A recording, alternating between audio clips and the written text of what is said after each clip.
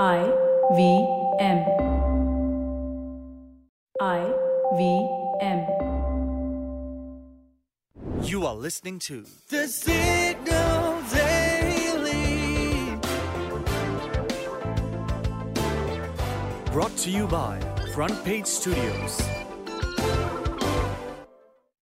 Cuisines from the two most populous countries have populated eateries around the world.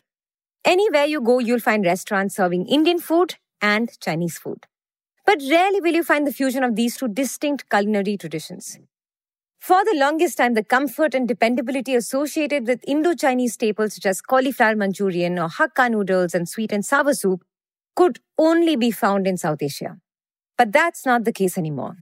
Because we have actually started exporting Indo-Chinese cuisine to the US as it finds a permanent place on the menus of Indian and Nepali restaurants abroad.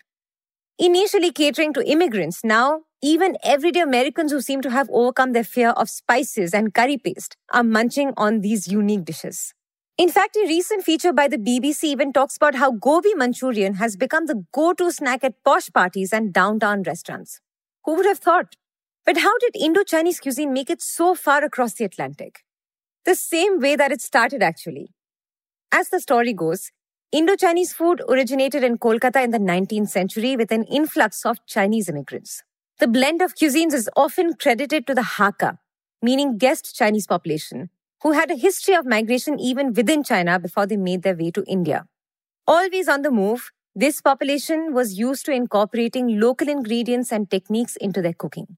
And eateries that initially catered to the migrant population in Kolkata's old Chinatown and Tangra soon began to experiment with spices and evolved to accommodate local flavors.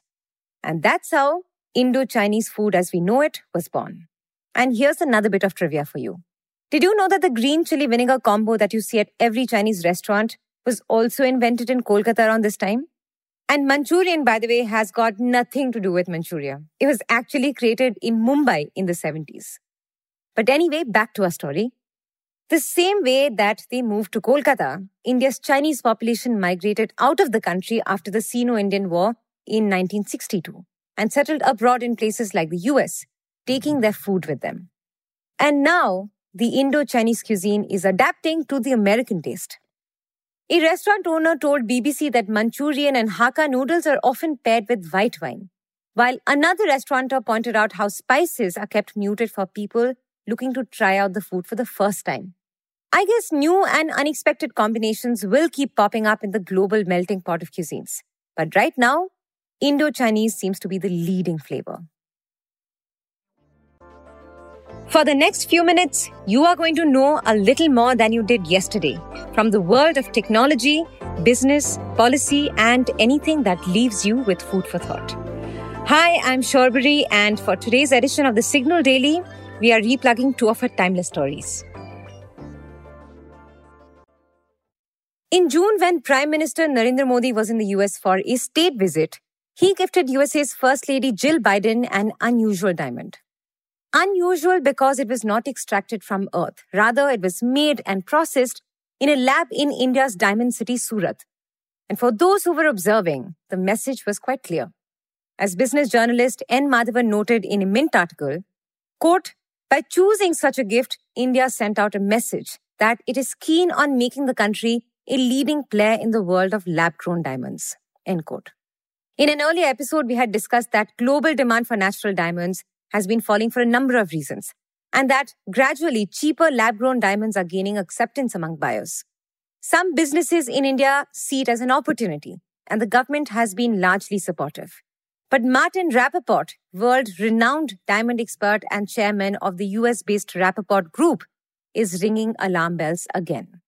In a recent consumer alert, the group warned about crashing prices of lab-grown diamonds. The wording was quite harsh, and I quote, consumers beware. Synthetic diamond prices are crashing, yet some retailers are pricing them high by comparing them to prices for natural diamonds. Consumers think that they are getting a good deal, but they're not, end quote. I told you the wording was harsh. But as we noted in our daily newsletter, a warning from Rappaport carries significant weight, given that the Rappaport Group's natural diamond price list is a global benchmark. According to the group, the prices of lab-grown diamonds have fallen 67% over the past 3 years. A 2-carat lab-grown diamond or LGD, which used to retail for $4,690 in July 2020, is now retailing at $1,535. Well, the fall is indeed quite steep.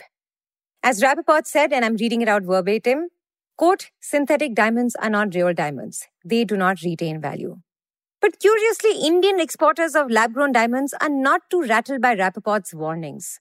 Some business leaders confirmed to Mint that prices have indeed fallen, possibly hitting their margins, but they're nonetheless hopeful because demand for lab-grown diamonds in the domestic market is rising. In fact, Smith Patel, director of Surat-based Green Lab Diamonds, told the newspaper that his business was 100% export-oriented in the financial year 2018 to 19. However, this financial year, domestic sales grew from a negligible amount to 20% of the total business, which means cheap synthetic diamonds are growing on budget-minded consumers.